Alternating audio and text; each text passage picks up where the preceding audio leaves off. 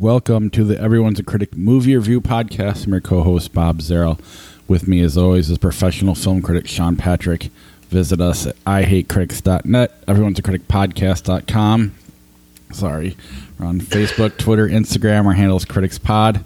Listen to us at Apple Podcasts, Google Podcasts, Spotify, Stitcher, Alexa, all your podcatchers.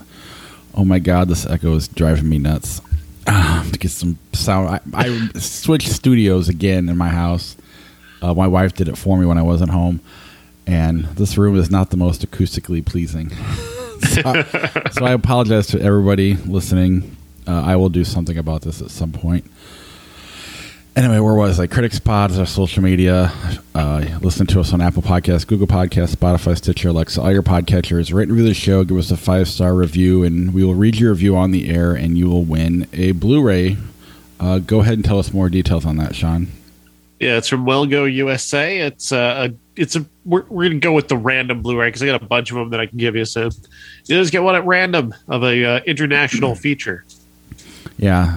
Just a fun little thing. We've given out several so far, and if you want one, just send a review and let us know where, so we know where to look for it. I only know iTunes or Apple Podcasts, so I might miss other things if you leave it there. So if you do leave them, go to our social media and let us know. And then patreon.com/criticspod is the best way to help support the podcast. And if you want some of our merch, go to ihatecritics.net and click on the TeePublic link up in the right-hand corner, or search Critics Pod there. All right, let's jump right into our episode. We have a lot of movies this week, which is kind of fun. It's been a while since we've had a full budget full of movies. Let's start with Halloween Kills. Halloween Kills stars Jamie Lee Curtis, Judy Greer, and Alex Machaka, I think her name is. Machalik. I'm sorry, I'm not familiar with. I know that. Yeah, know. My wife thought it was. Oh my God, I'm gonna forget her name. Oh my God, the chick who was the girl from Harold and Kumar who went on to become a pretty big actress. Oh my God. Malin Ackerman. And I was like, no. She's like, no, we just watched 27 Dresses, and she's in this with Judy Greer. I'm like, there's no way that girl was in 27 Dresses as an adult. No. she's like 20. Yeah, and Malin Ackerman's like 40, so. Again, I mean, I can see the resemblance in hindsight, but not like current day. Anyway, Continue. Sorry. Yeah. This picks up the story of what happened at the end of the last Halloween movie, where they'd locked Jason in the basement and set the house on fire. And Michael, not Jason. Oh, right. Like it matters. You're going to start saying Freddy. Just have some fun with this. Call him something different every time. Yeah. So Pinhead, they locked him in the basement. Set it on fire. They're on their way to the hospital to try and rescue Laurie Strode, who's been stabbed in the stomach, and they see firemen headed the other way. Then we flash back in time to late 1970s when Jason's first captured, and we see the police officer Hawkins, who's eventually played by Will Patton in the modern day, played by Thomas Mann in the past version. And this is a really good sequence. It actually would make a better movie, honestly, than what we got. We've got a bunch of cops chasing Jason around Haddonfield and ending up back at his childhood home, which how come nobody ever figures out that he always goes to his childhood home every time? Every time he goes to his childhood home, just go to his house. Just go wait for him at the house. Nobody ever does it.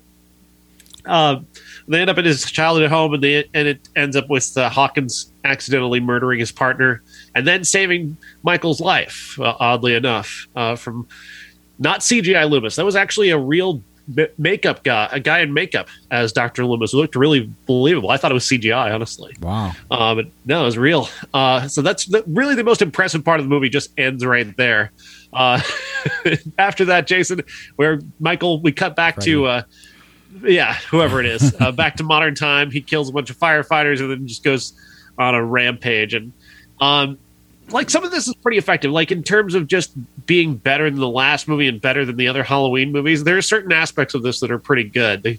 Some of the kills are pretty inventive. I liked one where he's in a car, he's murdering one guy, and then this other person comes up and tries to shoot him, and he kicks the door out, and the door hits her gun, and it spins around and shoots her in the face. That was great. That made me laugh. I thought that was very funny. What I don't like, and the things that always bug me about this movie, is that you've got Jason or Michael. I keep doing it. I can't stop. It's kind of fun though. Just go with it. I'm enjoying this. You've got Michael going around, and he looks like a badass. Like he's murder. Like he's just an unstoppable killer. But for some reason, they can't stop turning him into this like wacky prankster. Which is just, I've never understood why they got to do this to him. So he like murders a bunch of people, right? And then he has this effective scene where he's chasing Lindsay into the forest, and she hides, and she manages to hide from him, and then he walks away. But when they come back to Lindsay and they come back to the scene, apparently Michael's now come back and like decided he's going to pose all the victims in a way that takes advantage of your nostalgia for Halloween 3 by putting the Halloween 3 masks on their head. And it's like, why would he do that? He's an unthinking killing machine. Why is he going back and posing his victims for? Why would he do that? And that's the complete lack of attention to detail is what bothers me, because you can tell that this is not a group of people who give this any thought. And that thoughtlessness bugs me, because I watch movies by Ari Aster, and I see a guy who's like thinking about every single detail. Like every detail is in place. He cares about every aspect of why someone does what they do. And this just doesn't. He just doesn't care. He just wants it to. They just want it to look cool, and it doesn't. It makes Michael look like a fool. So later on, when he finally does go to where he always goes, to his home, it's his now childhood home is occupied by this gay couple, Big John and Little John, which is they're wanting to make a gay joke here. They want to make a gay joke of some sort, but they don't want to be accused of homophobia, so they just kind of go halfway on this. What is it? Isn't it funny that they call each other Big John and Little John? I guess it's weird. I don't know if it's funny. It's weird. But then Michael shows up, and he knocks on the back door. So they go to the back door. Then Michael apparently just runs around to the front door.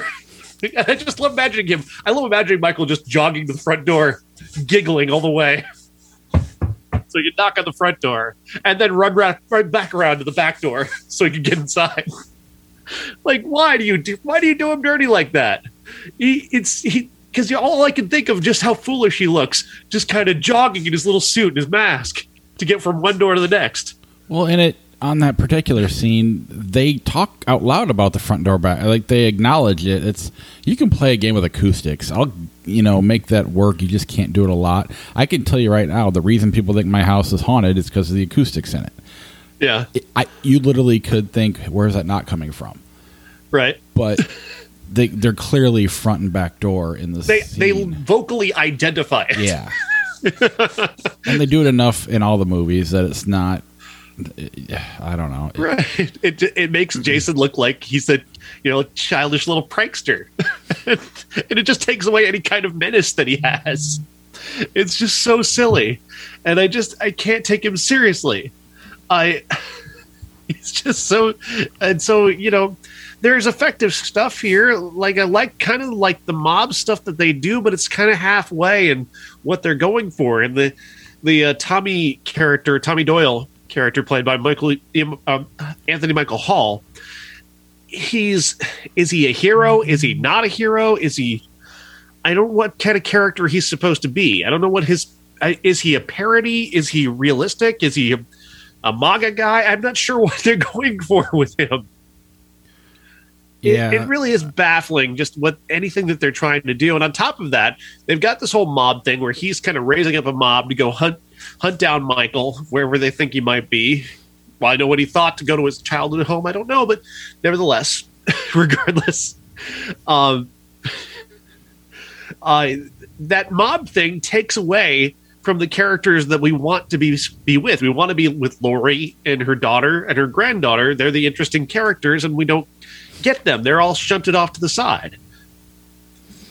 Yeah, they're saving them for the third movie. Or saving most of them for the third movie. Spoiler alert. Right. Well, there again, that's another point, though. They already know that there's a movie called Halloween Ends that is coming next year. And it's like, well, that just means that this movie is just spinning its wheels because Michael's not going to get killed. No one's going to stop him. So it basically, the movie's just kind of spinning its wheels and kind of doing nothing for the most part. My biggest problem, and I don't think it's so much that they didn't pay attention to the details. It's the details that they paid attention to that bugs me. They threw it within the Halloween world. They were aware there was another round of sequels that they want to not count for. So they're focusing on the homage to some of those. They're going out of their way to make it. They're not after Laurie, and they're even like making dialogue about that. Base it in reality as much as you can. Don't worry about if you want to start fresh and get rid of all the other movies. Don't worry about them. And I just feel like they're focusing on not being those movies to a fault, and it's actually hurting the storyline. On top of that, I mean, this is the first movie that full on, maybe not the first one, but I'll be honest, I'm not familiar with like the middle Halloween movies, so forgive me. But the ones that I have seen, he's just been a guy in a mask. They go full blown supernatural on this thing, because he would be dead. I mean, there's no right. You can do your best to try to talk your way around the other ones, and this one, no, they flat out said it's more than a human being, and I'm sure there'll be with every kid. With every time he kills, he grows stronger. Yeah. So, and again, I think they wanted to say something. Because as far as I know, this was written and made. Actually, I know well before January 6th, the riots. I even think it was before George Floyd. Yeah. So, it's kind of a coincidence that those things happen afterwards. But again, they're not saying anything. You know, it's effective moments, I guess. Right. But it's too rushed. There's no lead up to it, and it just gets out of control. And quite frankly, I was bored a lot of the time. I don't know. This is a mediocre Halloween movie, and that's not. And other than the very first one, none of them are really great. I like Rob Zombie's second one, but nobody saw that or the director's cut version of it. But I've not liked any of them. I don't even, honestly, I mean, the original doesn't really do that much for me. Right. I remember that episode. All I can think about is him in the bushes just running between houses. But I appreciate the Boogie Monster version of it that they're going for and the lack of a budget. And yeah, I'm bringing that to the movie, but it's there. And I do that a lot, and it makes it more, I don't know, I enjoy it, that part of it. I think he does Carpenter does a great job with suspense, even though there's definitely logic holes. He's better at it than certainly everybody else who's touched this franchise. Absolutely. There's no question. He's been better at it than anybody else. The other directors who've done this have not been very good. And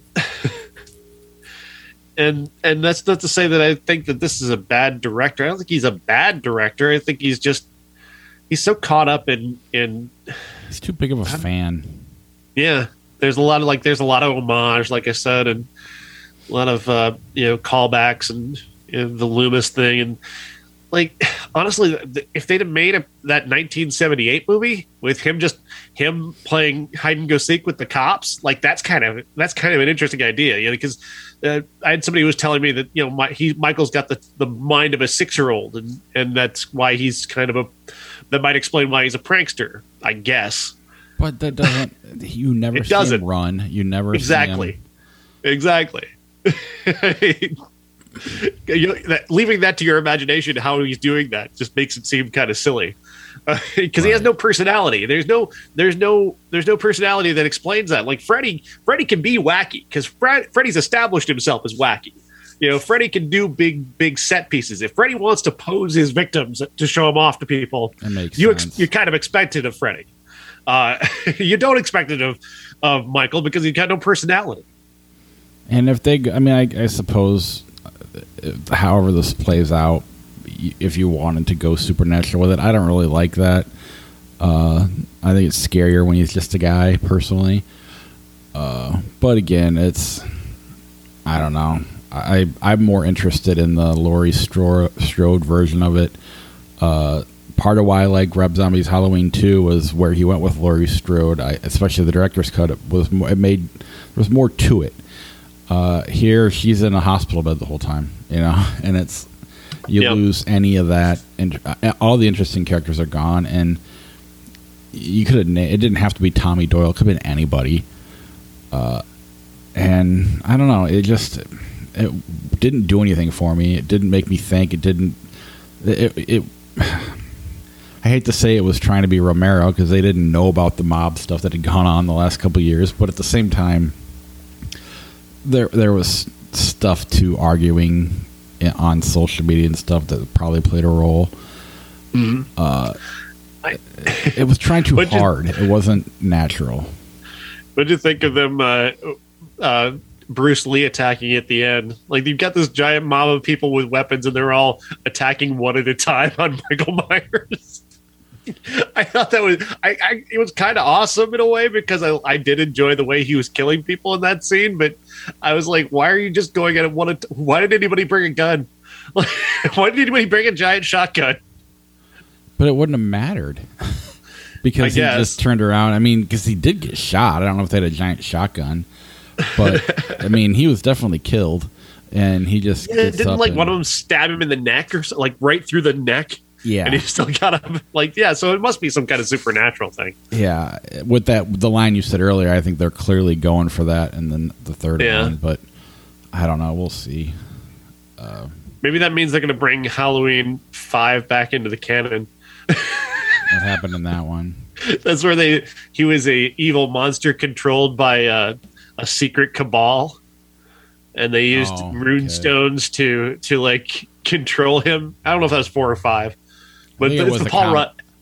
It's the Paul Rudd one. I think it was a combination of I think 4 and 5 and maybe even 6 all kind of led together, and then I don't know. I know a bunch of fans were waiting for the next one because they're excited where it was going, and then Jamie Lee Curtis was like, "We should make another one," and they scrapped that whole idea, and they brought her back and made her an alcoholic.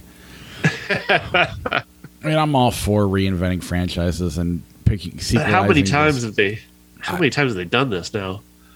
I mean, I don't mind the attempt. I think they failed personally. It could have been worse, but maybe that would have been better in some ways. It's a huge hit. People love it. I don't know why.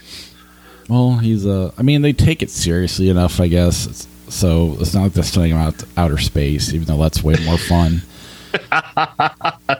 So I guess I can appreciate that, but they're just, I don't know. I appreciate their fandom, but that also is what I think holds the movie back for me. If I got anything out of this. All right, let's move on. No, go ahead. I still laugh at prankster Jason, prankster Michael. You just think about him running. Just think about him in that suit and that mask, just jogging from one door to the next. It just tickles me. Meanwhile, whenever you actually see him, he's walking slowly, he's tilting his head, funny, admiring his work. Anyway, let's move on to The Last Duel.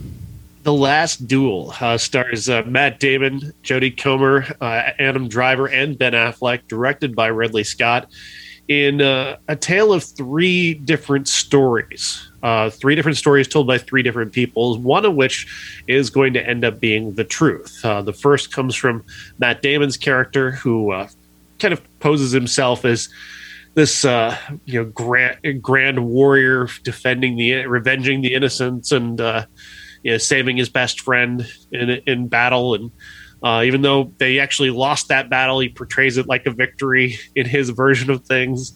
And there's the little touches where things that he thinks are making him look good really aren't, and it's really smart way of telling a story, because he's not telling the truth, and large portions of what he's telling us he's actually leaving out, which we're going to see in like Adam Driver's version of the story or in Jodie Comer's version of the story.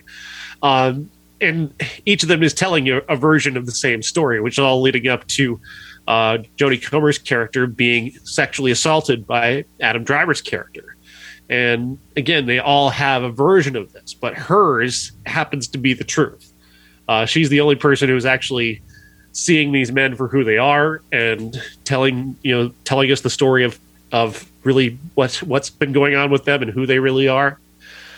And they're, of course, about to duel to the death over the fact that she's accused Driver of sexually assaulting her, and Damon is essentially defending her honor, but really he's defending his own ego more than anything, because Adam Driver's character is continually taking things from him that he thinks are his.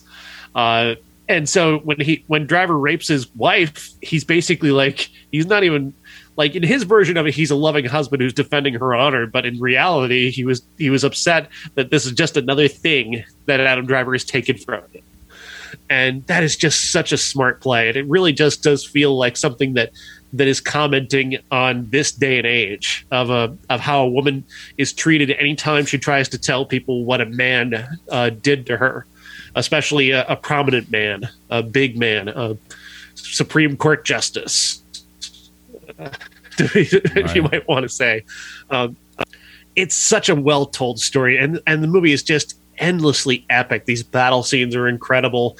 Ridley Scott is a tremendous director. I have not loved everything that he's done, but this is a really tremendous piece of direction. But much of what's so successful about this is this really smart screenplay that uses this 800-year-old story to comment upon modern society, and it does it so incredibly well.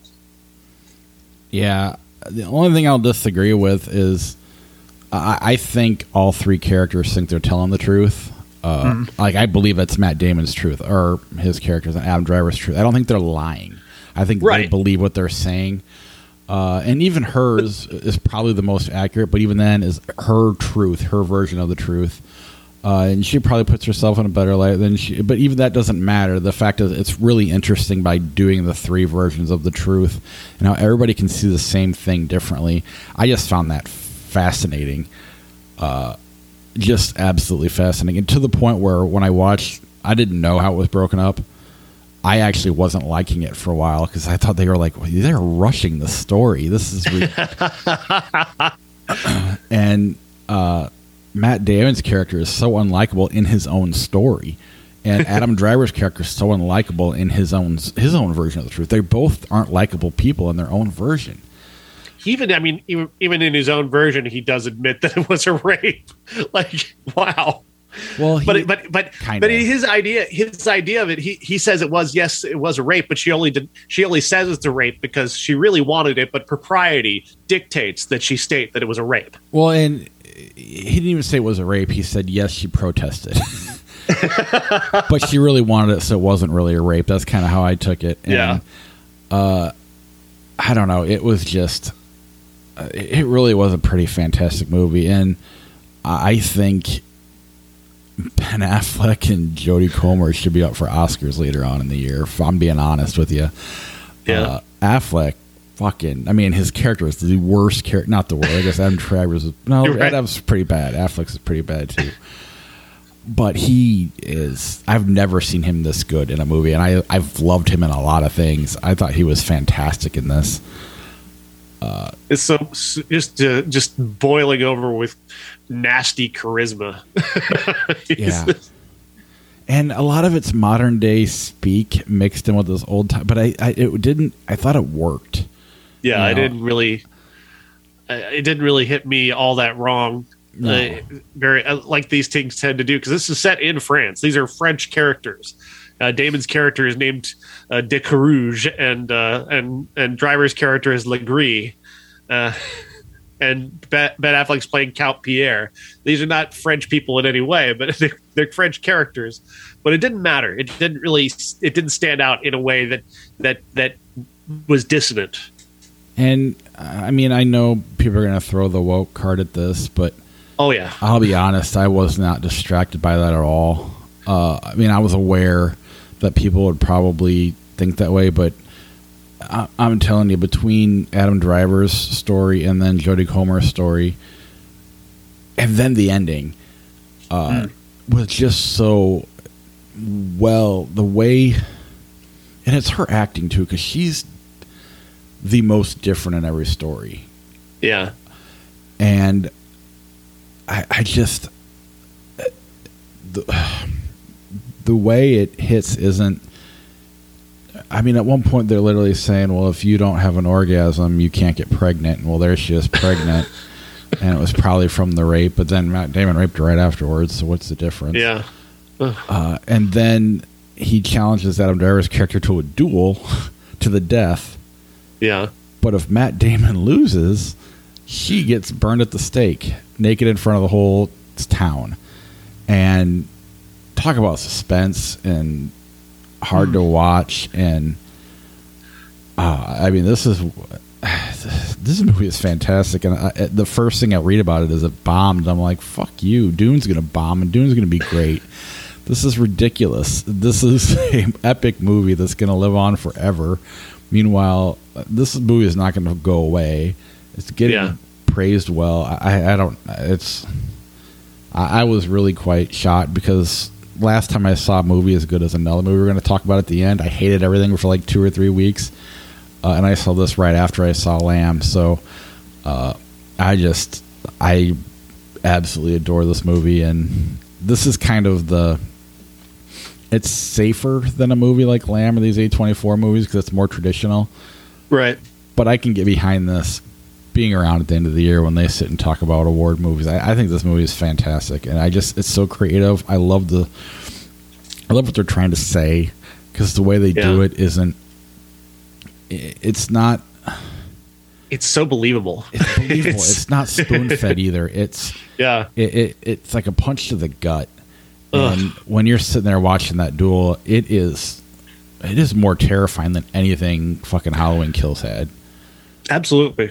But the dark humor of this is so great. I loved the way that in Damon and Driver's stories, each of them sort of, big ups themselves. It's not like anybody, and they didn't frame it where they're telling us the story, but we know it's their version of the story, but it's not them necessarily telling it, but it's from their perspective. But you can tell like the choppy editing early on of Damon's story is very specifically intentional because he's leaving out portions that make him look like a fool. He's leaving out the portions where he got humiliated. Well, and he's the more simple character. He's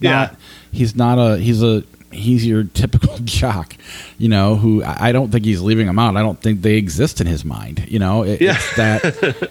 And yeah, you're right. That direction. While at first I was kind of like, really, this is really rushing it. But in hindsight, it's like really, really, it really ties this whole movie together. And quite frankly, he's not even trying to be likable. And I kind of appreciate that about Matt Damon being, it's hard to not. I don't know. There's no charm. There's no charisma. He's just this hulky little warrior. And I don't know. I really like this movie, and I can't wait to tell people about it. Back to the humor, the way that people talk to her, the way people treat her, like the way the doctor just asks her if she's having sex with her husband and if it's satisfying, and just like these are normal questions that people ask. This is not a normal question that you're asking a person. But then they do it in the trial. They're asking her, they're trying to get her to admit that she's had an affair, even though she said that she was right. It's just, and the way they go about it, just trying to shame her constantly, but also like Damon treating her like she's property, not like a person. I mean, everybody does that to her throughout. And her entire story is just about her trying to maintain her dignity, just basically just the one thing that everybody keeps taking from her. Yeah, and that's really what all of them were going for, but it's so, when you look at it that way, it's like the Matt Damon, because I'm not going to get the names right, so forgive me for saying Matt Damon, Adam Driver, and Jodie Comer, but he challenges him to a duel to the death, not to avenge his wife, but to protect his dignity, to protect his name.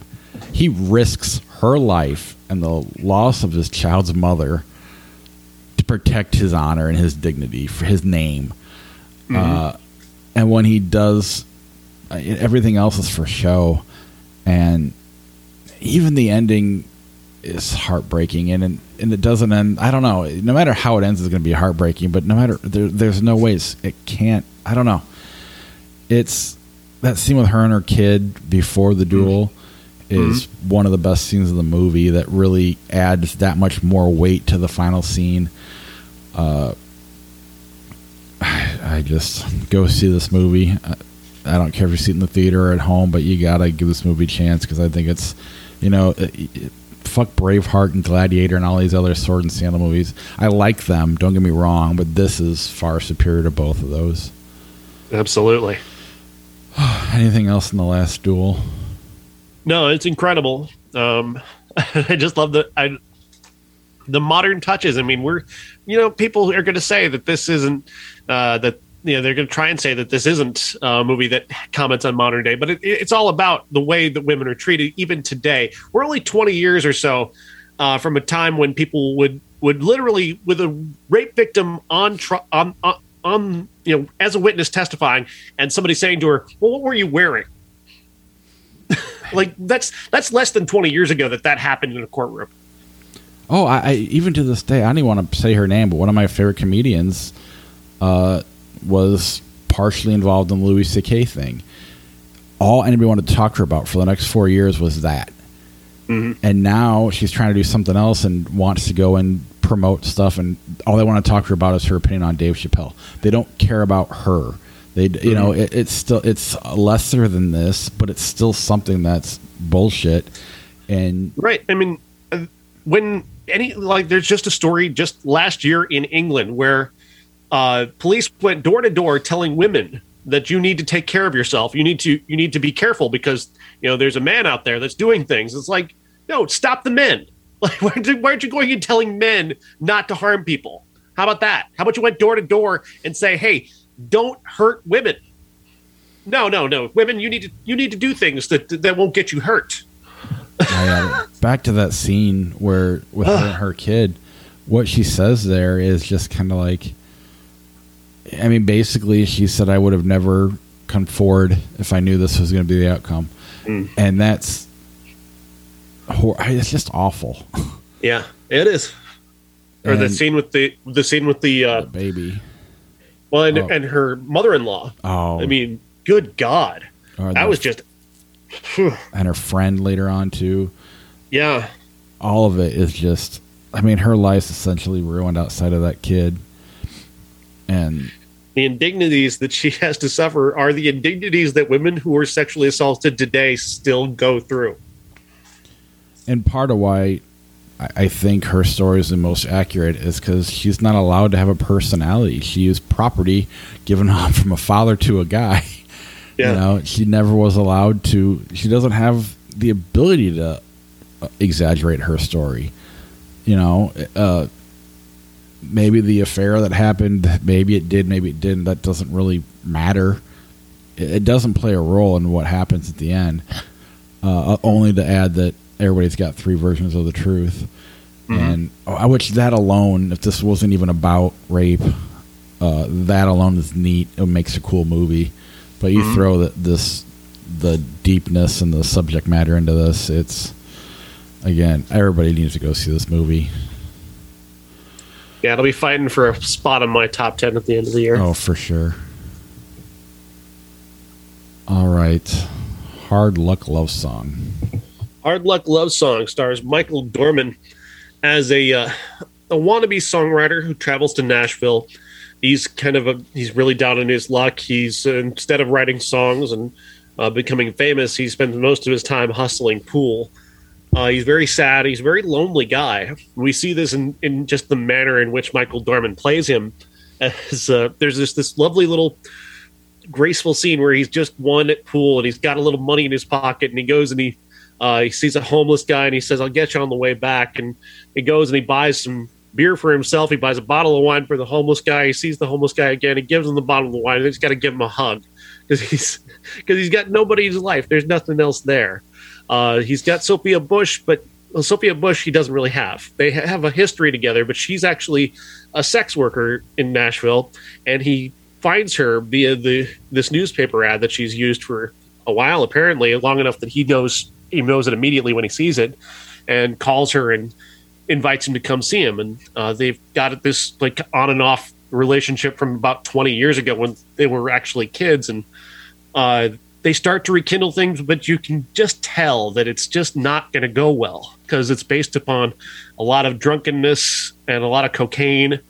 And just for these two people, this is just not a healthy mix. It's more like a fuse that has been lit and is going to blow up. And what it does, it becomes these two people who know each other well enough to know exactly where to go to hurt each other. And that's what they're going to do. Whether or not they come back around together, maybe they do, maybe they don't. I wanted to see the movie to find that out. But this movie is really great. I love these characters. I love the direction is just really smart. There's this long, the first 45 minutes to an hour, just him, and he's very compelling. He's just his lonesome sadness and just his isolation, and his ability to find trouble. He finds himself in a lot of trouble with a guy played by Dermot Mulroney, who's got a couple of thugs, and when he takes him at pool, obviously that sets up this moment where we're going to touch on visually throughout the movie to remind you that there's something else that's coming that's going to ruin, even if they do manage to find some happiness between each other, something else is coming down the road that's going to ruin that. And it's just so cleverly directed and so cleverly dropped in these lovely little visual touches. The ending is so great because they earn it. They earn this ending. This ending that suddenly has Eric Roberts and RZA.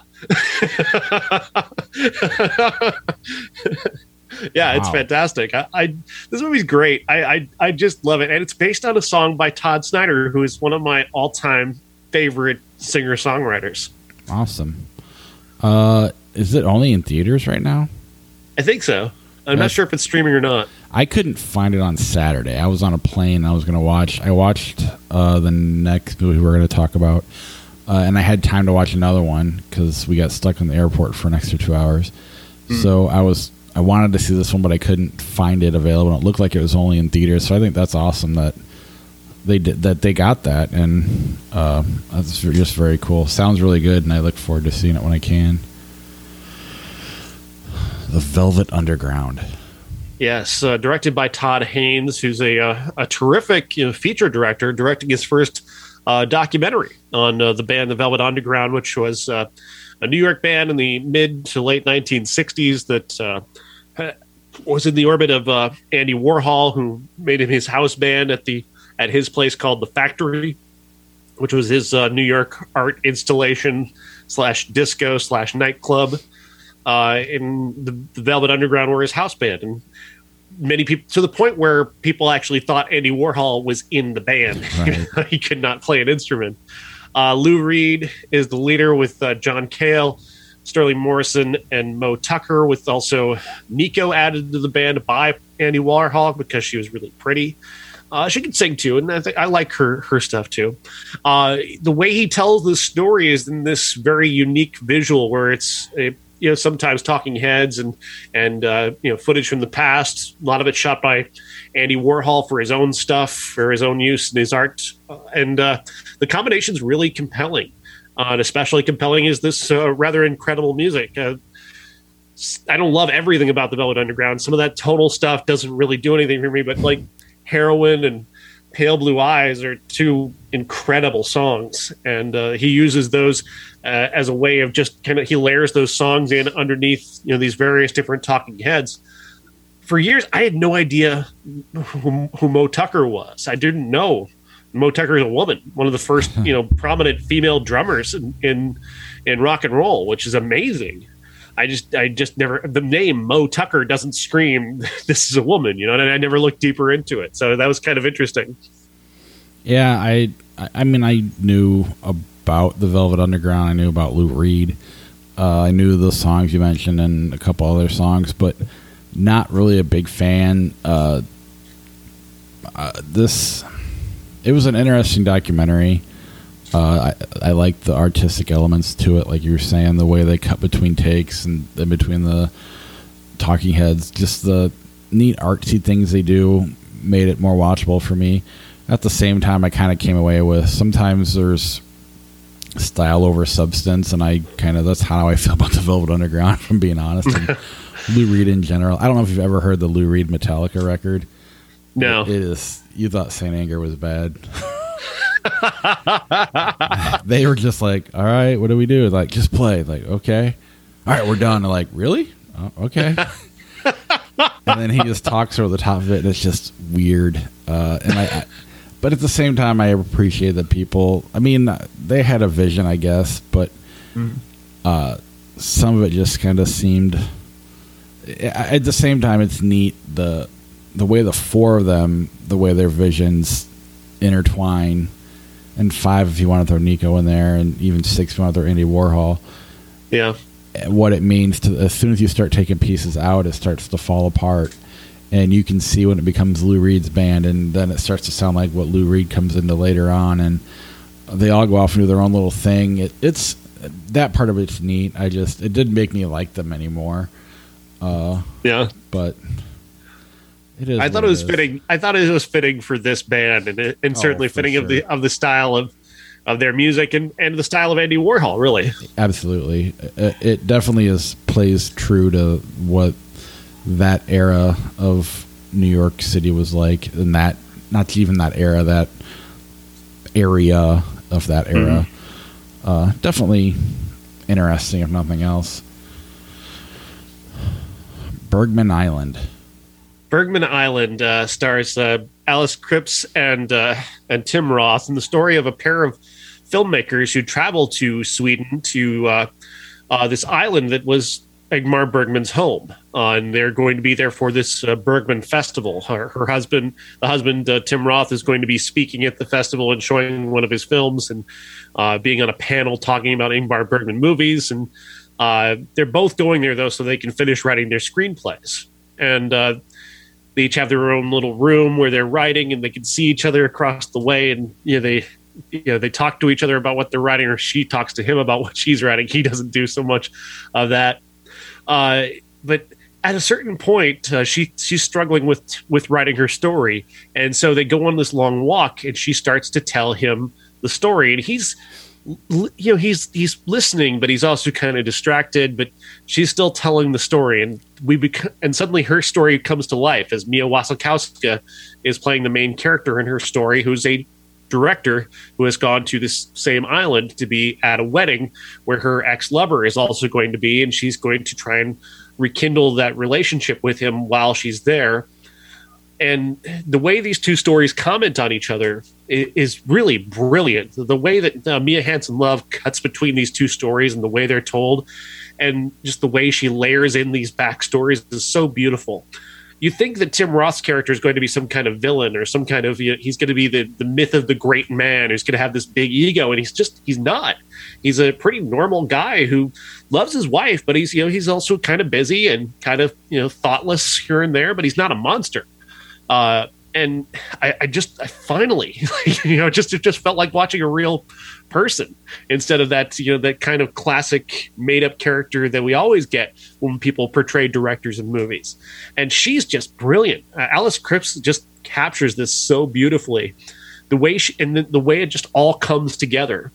The way that Mia Hansen-Løve frames it all together, just, weaving in this story that's being told, but then also turning it into a real aspect of the story that we're watching, is just great. I adore this movie. That's awesome. And this is available for streaming, I think. I did find this one. I just didn't want to watch it on the plane, but it sounds good. Sorry. Introducing Selma Blair. Yeah, this is a documentary on Discovery Plus on the actress Selma Blair, who people remember from Cruel Intentions and Legally Blonde. She, in 2018, revealed that she had multiple sclerosis, and she decided to participate in this documentary to show shine a light on this disease and the way it can affect you and the way it affects real people. And so often, this is something that we all kind of want to turn away from because it is not easy to look at. We see her early on being interviewed, And when she shows this thing that happens to her, where if she picks something up with her left hand, the rest of her body collapses. There's no it's, you don't know why. It's something to do with the disease, but she just kind of falls over and almost falls asleep. It's inexplicable. And for a time when she was first diagnosed, she had these tremors that were so bad that they would exhaust her until she fell asleep, and she could sleep for 16 hours a day. Wow. And nobody knew what to do about it. They finally got her onto a series of medications that were kind of giving her some function back, and she was able to, be part of her son's life and such. But then she discovers that there's this new treatment, this stem cell treatment that some people say can restore complete, like almost regular life. Like, it's not a cure, but it restores so much of your mobility that it's a shock. It's shocking a lot of people. There's a lot of people who find this very controversial. It is incredibly dangerous. And she decides to go through with it, and we watch how that goes. And it is amazing. If you watch her on Instagram now, you're kind of blown away. Like, she has MS. Like, you're just kind of like, because apparently it did work for her in many ways, and it's working for people who have money, unfortunately. And that's kind of what she's pointing out here, is that this is a treatment that could be a game changer for hundreds of thousands of people, but it's also prohibitively expensive and not fully accepted by the entire medical establishment. Yeah, you hear that all the time about stem cells, and you hear the stories that they're doing, the results they're producing, but then you hear who they're doing it on. It's always celebrities or athletes or somebody, and it's really cool. I'll definitely have to check this out. I do have Discovery Plus, and I'm just very interested, and I know a few people with MS, and it's just cool to see hope. Yeah. Hopefully that's something that becomes more available to people, especially if it's less dangerous. I don't know how much of it's political and how much of it's ethics and how much of it's safety of why certain medical professionals. I think a lot of it is religion, right?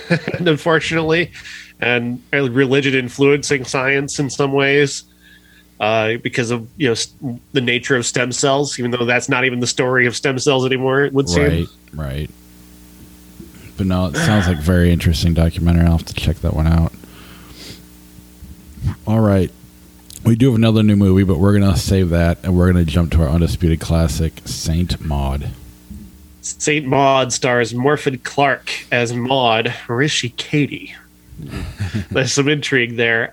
She's a strange, shy young woman, a nurse who takes on a job working for a former world-famous ballet dancer played by Jennifer Ailey, who is a woman who is dying of cancer, and she's going to become her nurse. And Maud happens to be recently become very, very religious, very dedicated to God. And she gets it in her head as she's dealing with the Jennifer Ailey character that she's going to save her, that she's going to bring her to God in the way she understands it.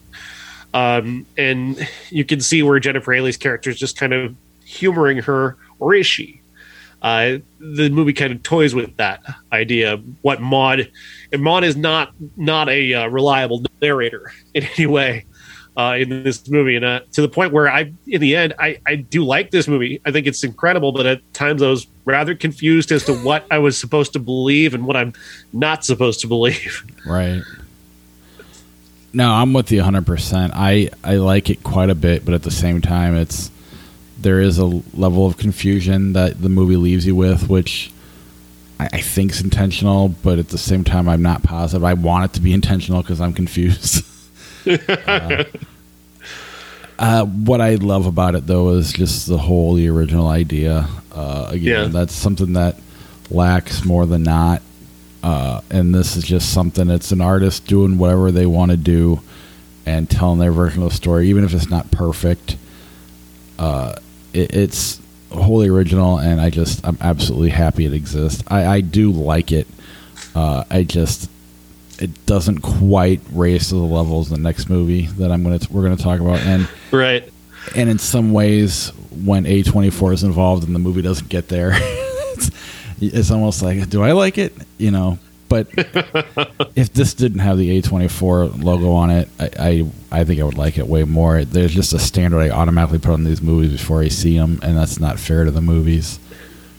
I do love the ending. That ending was ballsy as hell. I wish I understood what part of it I was supposed to believe. Right. But it's a neat idea. I don't know. It's just a neat idea on the whole. It is. It feels like though she wants it both ways. The director, Rose, can't remember her name now. Rose Glass. Thank you. She seems to. It's almost as if she's hedging her bets on whether or not you're going to buy in on one part of it or another part of it. Whether God is talking to her or God is not talking to her, and I don't think it settles. Honestly, I don't think it settles on either one. Right. It seems like at the last second, it seems to jump back to reality for a moment, and I'm like, wait, but which one are you going for? Yeah, I like it. I agree. It seems like early on they want you to believe reality or that God's not talking to her, and then they throw in that shadow of doubt, and I don't know. It's There's a scene late in the movie that they do with Jennifer Ailey's character that made me go the other way. Right. And I was so confused by that scene that I don't think the ending hit me as hard if it hadn't been for that scene. And I get it. I don't mind that necessarily. Like, I don't believe in ghosts at all. And like I've mentioned, my house is haunted. I'll be honest, because the acoustics are weird. I've been in the kitchen, and there's a dog in the kitchen, but it's just the way the sound is traveling. My dog could be in my bedroom, but it sounds like he's 2 feet away from me.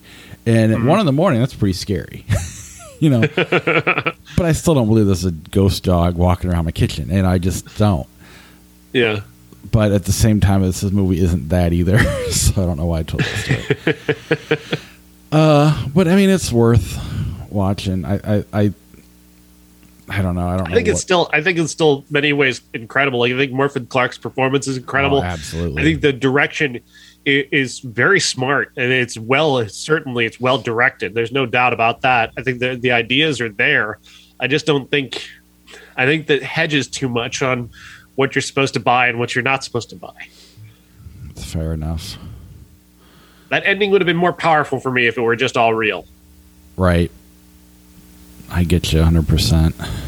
All right.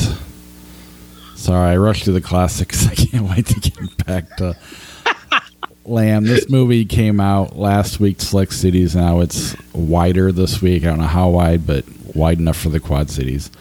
Yeah, it won't be very long. Yeah, Sean and I were the only two in the theater. So funny. I arrived at the theater, and I don't have to pay for tickets, so I was just talking to the manager, like, I'm just going to go see Lamb. He's like, okay, yeah, just go on in. There's only one other person there. And it turned out to be Bob. The funny part was, I knew it was you instantly, and you had a mask on that was like covering everything but your eyes, but I could still tell it was. And I haven't seen you like in person, but like once since the whole pandemic started. I was like, hey, that's Sean, and then you just burst out laughing. It was pretty awesome. So we'll do a regular review like we normally do, and then we're gonna go straight into spoilers. So when we go to spoilers, we're just gonna go there. We'll give you a little notice. And then we'll throw a little flick chart on at the end. But once we get to the end of this, if you haven't seen it and you don't want to be spoiled, I recommend turning it off at that point. But go ahead and let's start with the non-spoiler review. All right.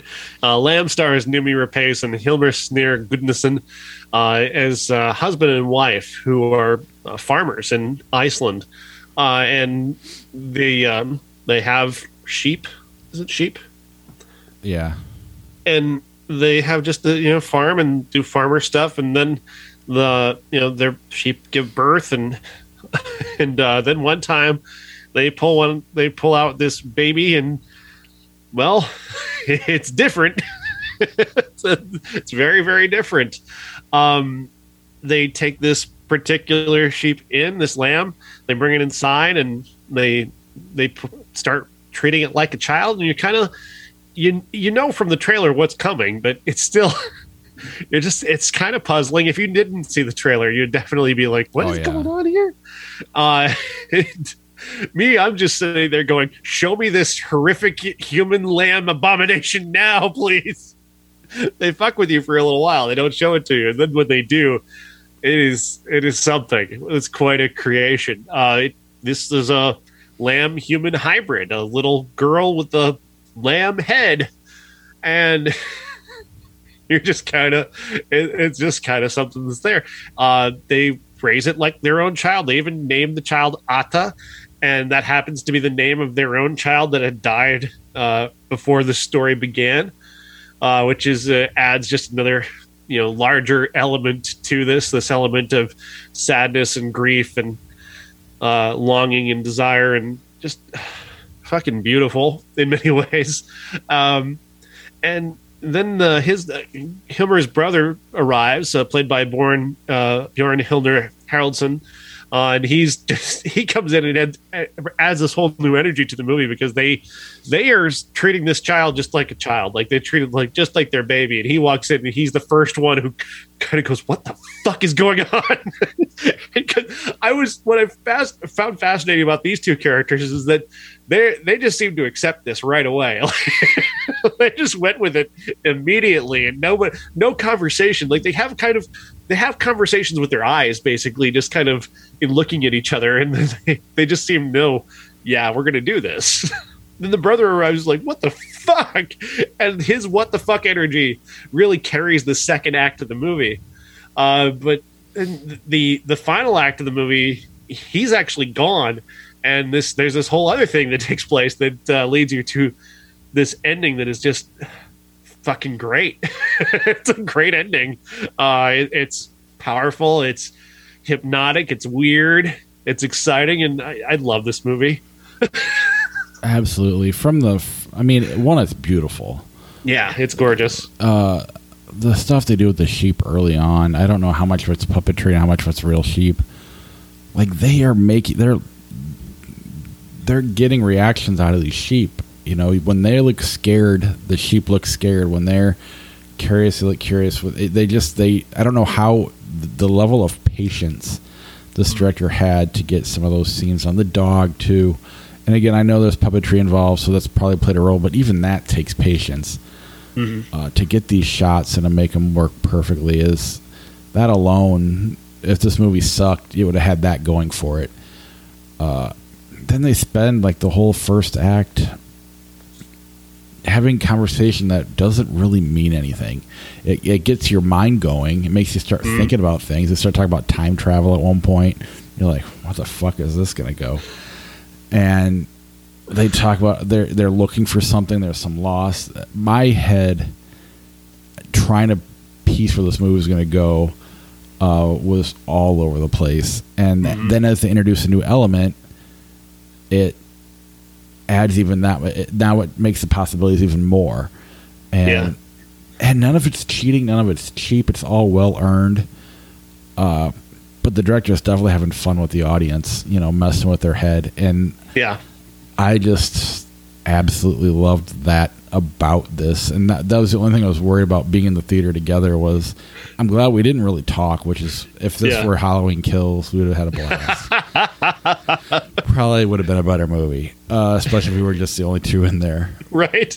But I'm pretty sure you're in the same boat. I didn't want to distract you. You probably didn't want to distract me. No. I couldn't have distracted you if I wanted to anyway. I was so like, what the fuck is going on? I love this movie. This is fantastic. Like it's hypnotic. It's gorgeous. It's weird. It's so weird. But it's mostly silent. Like I dig it. The patience, the timing, the reveals are smart. There's an amazing scene with the brother-in-law that is just so powerful. Oh man, because I was starting to have Hereditary vibes for a moment. Oh, definitely. This definitely lines like right in between those two movies for me, because I don't think a movie has fucked with my head this much since Midsommar, if I'm being honest. because it was just going. I didn't come away drunk or anything like that. I mean, this isn't Midsummer because nothing's Midsummer, but it's one of the better A24 movies that I have ever seen. I'm in love with this movie. I think it's my favorite of the year so far. It's up there for me. And I'm sure I need to go back, and there's some really good ones that we've talked about too. Part of it's just the way it messed with my head. Yeah. And I want to go on to some of the things I was thinking about, so we'll get there in a second, because I went somehow really way off. And a lot of the ways that got me there, though... The movie invites that, though. It invites you to go where you went with this, because the one thing that you're thinking about early on in this movie, and yes, there's kind of a reveal. Like, I thought there was a reveal at the very beginning, really, of what took place. But honestly, there's a question that doesn't get asked that you're kind of wondering, like, why isn't nobody asking who fucked the sheep? Right. It's like, but it's this like kind of big comic question.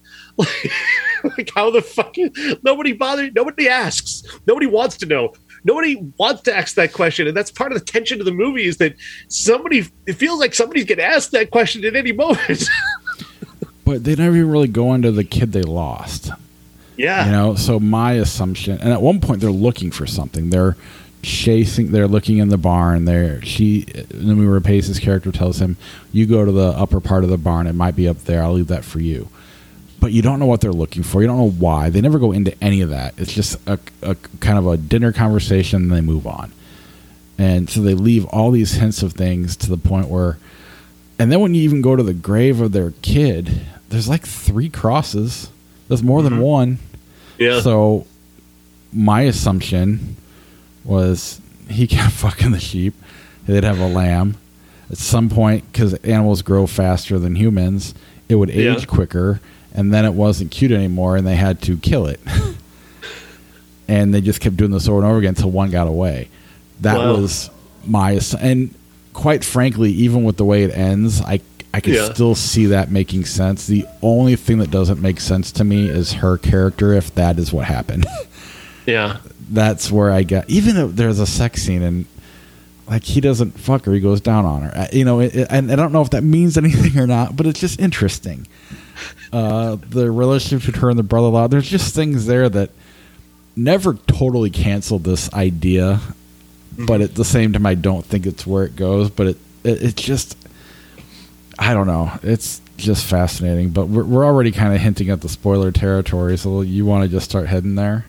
Yeah. So right. Hold on, 3, 2, 1. At this point forward, it's spoiler territory, so turn the show off if you don't want to get spoiled. So you thought the husband was fucking the sheep? Yes. And then I thought the last sheep that comes back and saves the day, if you will, was one that got away. Is one that got away. And because I thought they were looking for that.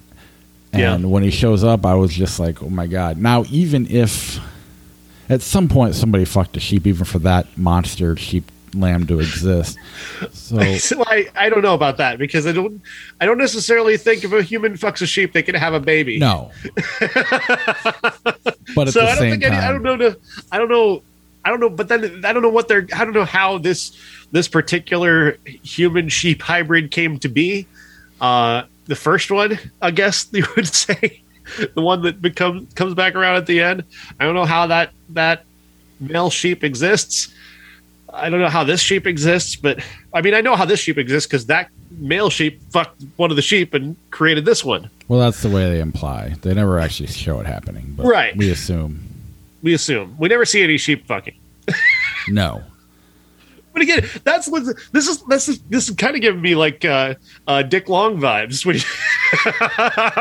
because like the one thing that nobody wants to do is actually say what happened. Nobody wants to break the tension and actually, because it's such an outlandish idea, such an outlandish question of who did what to create this thing, and nobody wants to say that. Right, and it's almost like this movie flirts with every A24 possibility. Because at some point, there's this weird sheep cult.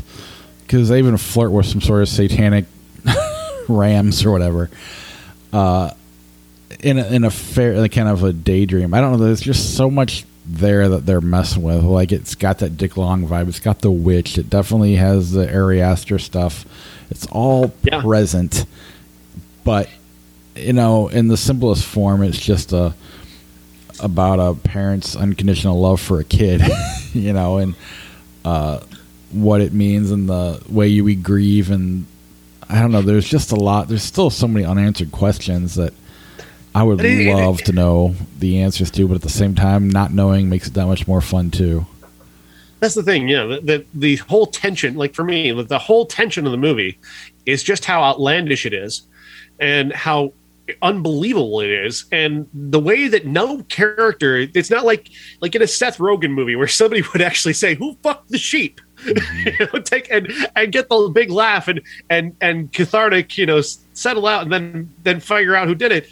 This movie doesn't do that, and it just maintains that weird tension throughout that creates this atmosphere that is just mesmerizing. Yeah, it's like I mean, this is exactly what happened, but the director purposely shows us what he wants us to see. We don't see any part of the rest of their lives. We only see what he wants us to see, which adds that much more to this movie. They go into town. We just never see them do it. The brother arrives at their house having walked miles after somebody threw him out the back of their trunk. They rolled him out of the back of the trunk of their car, tossed his phone into the ditch, and left him there. And we don't know that's how he gets to their house. And we don't know he's the brother because that adds tension to the movie until he's introduced as the brother. And the way he arrives and what he does when he arrives is weird. I always thought it was giving me Last House on the Left vibes. Again, this the weird sort of homage. Yeah, at the same time, you go online and look. People hate this movie, especially not critics, not movie buffs, because they're wanting to see. Because the critics are saying how you'll never believe where this goes, because you won't. Mm-hmm. You won't. But, if you like Halloween Kills, you were going to hate this. I was telling a friend of mine that I was describing to her the movie that I was watching. She goes, "What the fuck? I would never watch that." Yeah. But it's such You're missing out. And again, I went to my brother who wanted to see it. His wife wouldn't let him go. I just and I think you said this to me as well, but it was who comes up with this shit? That alone comes up with the idea, and then on top of that, this movie is so well thought out. It's ridiculous. So not only do you have to have this ridiculous premise, but then you got to come up with how to tell the story. And right. I mean, it's such a limited premise too. You've got to come up with incident, and the incidents that he comes up with are smart. The way the way they deal with the actual mother of the lamb, the mother lamb, the way they deal with that is fucking brilliant.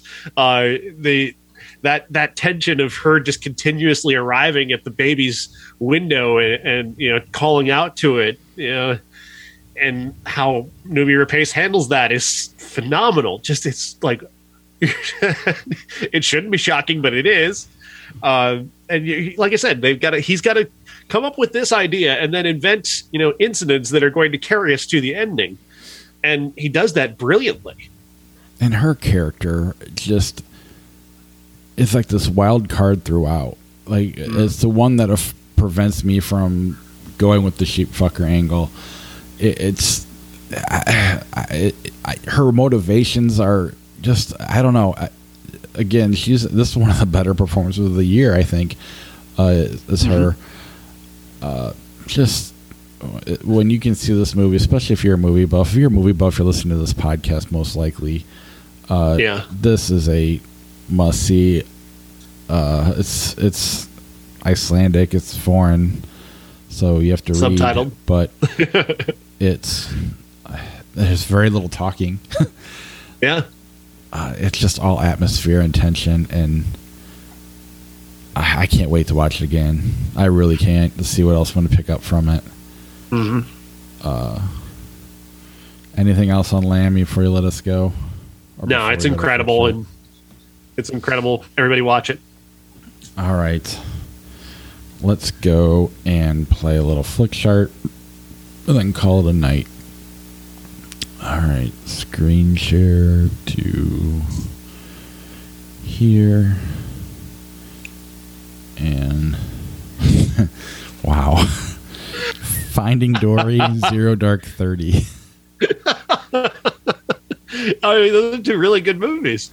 Yeah. I'm gonna go Zero Dark 30. I loved Finding Dory, but Zero Dark 30, I like that movie a lot. In a lot of ways, they're the same movie.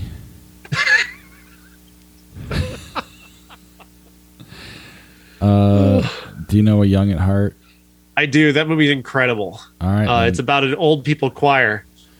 Mr. Deeds or Young at Heart? Young at Heart by a lot. Okay. Cool Hand Luke, Barton Fink. Barton Fink. This would have been harder for me a while ago. Prior to having seen Barton Fink. I love Cool Hand Luke a ton, but not the movie as much as Paul Newman's performance. But Barton Fink is a fucking overall awesome. as a movie, it's just better. Yeah, The Hobbit, The Desolation of Smaug, Planet of the Apes, 1968. Planet of the Apes. Yeah. Zodiac, The Fabulous Baker Boys. Zodiac. Yes. Wanderlust, Taken.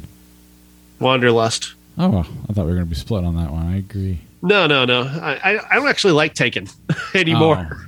Oh. Kind of over Taken now. Good. Drive, Crocodile Dundee. Drive. Yeah. Teenage Ninja 3. Teenage Mutant Ninja Never. Turtles 3. Jingle Jangle, A Christmas Journey. Never heard of it. Good. Ninja Turtles 3. She's All That. Ninja Turtles 3. Just because of the first one. Old Boy 2003, Twilight. This is awesome. Oh boy. Fuck you, Twilight. Memento, Panic Room. Memento. The one time I will take Christopher Nolan over David Fincher. Maybe that's the one movie that's going to beat most Fincher movies. I've never seen Test Pilot. Neither have I. Star Trek Insurrection, Roadhouse. Roadhouse. Yes, The Princess Diaries. It's my regular Saturday night thing. Yeah. The Princess Diaries, Predator. It's Predator.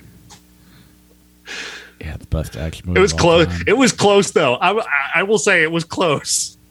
Oh, I bet you if we're Alien versus Predator, I'd be picking Princess Diaries all day. right.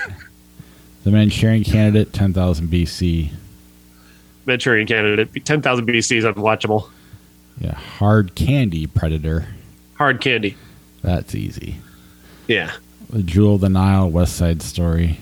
West Side Story. I'm not looking forward to that remake. I hate the West Side Story. Frankenstein, Goldeneye. Frankenstein. Absolutely. The Bridge on the River Kwai, Eternal Sunshine of the Spotless Mind. Wow. Eternal Sunshine of the Spotless Mind. Absolutely. Sherlock Holmes, 2010. You Don't Mess with the Zohan. Sherlock, yeah. Blade, The Secret of Kells. Blade. Okay. Grumpy Old Men, American Werewolf in London. Grumpy Old Men. I don't like American Werewolf in London. Yeah, I don't really have an opinion of it. I need to rewatch it. It's been forever. Grown Ups, Ninja Turtles 3. Ninja Turtles 3. Only because Grown Ups should have been better. I mean, I know as much as you hate Sandler, but there's no excuse for Grown Ups not at least being fun dumb. It's just not good at all. No. Save the Last Dance, Tuxedo. Save the Last Dance. I actually kind of like that movie. Battle Royale, Hostage. Hostage is actually not a bad movie. I'm going Battle Royale, but Hostage is actually one of the last good Bruce Willis movies. Oh, nice. Ghost, Pulp Fiction. Pulp Fiction. I Am Sam, Identity. Identity. Fuck, I Am Sam so hard. Yes. Star Trek Beyond, The Princess and the Frog. I kind of like Star Trek.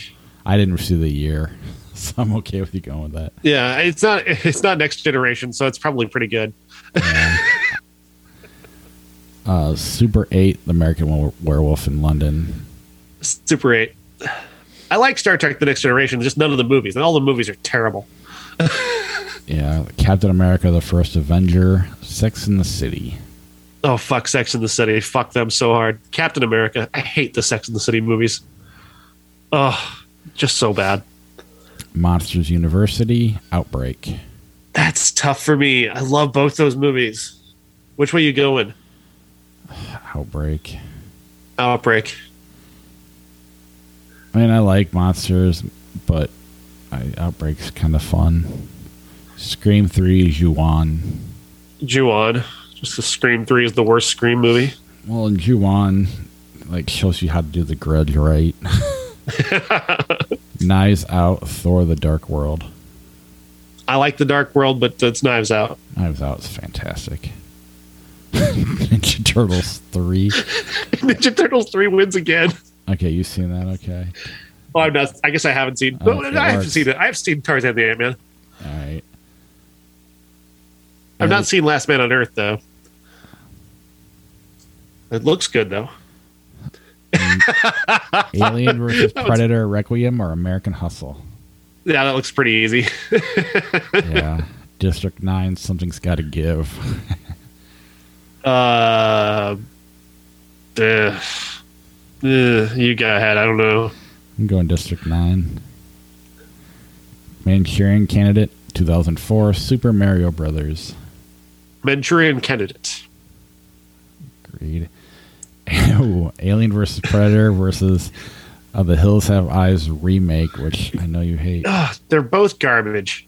They're both utter fucking garbage. Alien versus Predator. I'll flip it. I don't love Hills Have Eyes, but I hate the Alien vs. Predator. I hate them both equally, so I just picked one at random. I win. Not that it matters. The Burbs, Spice World. The Burbs. Finding Neverland, Midnight Cowboy. Finding Neverland. Yeah. The Sixth Day, Apollo 13. Apollo 13. Scream 4, The Negotiator. Negotiator. I haven't seen either one. Toys or Witness? Witness. Inception, 12 Angry Men. That's tough. I love 12 Angry Men. Like, that movie is incredible. Inception's incredible too, though. So I'm torn. I think my heart says 12 Angry Men. Mine does too. But you've heard my version of when I saw it. It was in a drive-in at like 3 a.m. I think I'd watch 12 Angry Men first. It's shorter. It's easier to. It's just a super watchable movie, despite the age that it is. Cloud Atlas or Doom.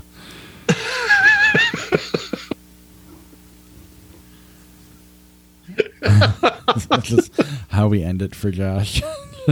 Let's end it just to torture Josh to think what we might pick. Yeah. You're never going to know, Josh. You're never going to know, Josh.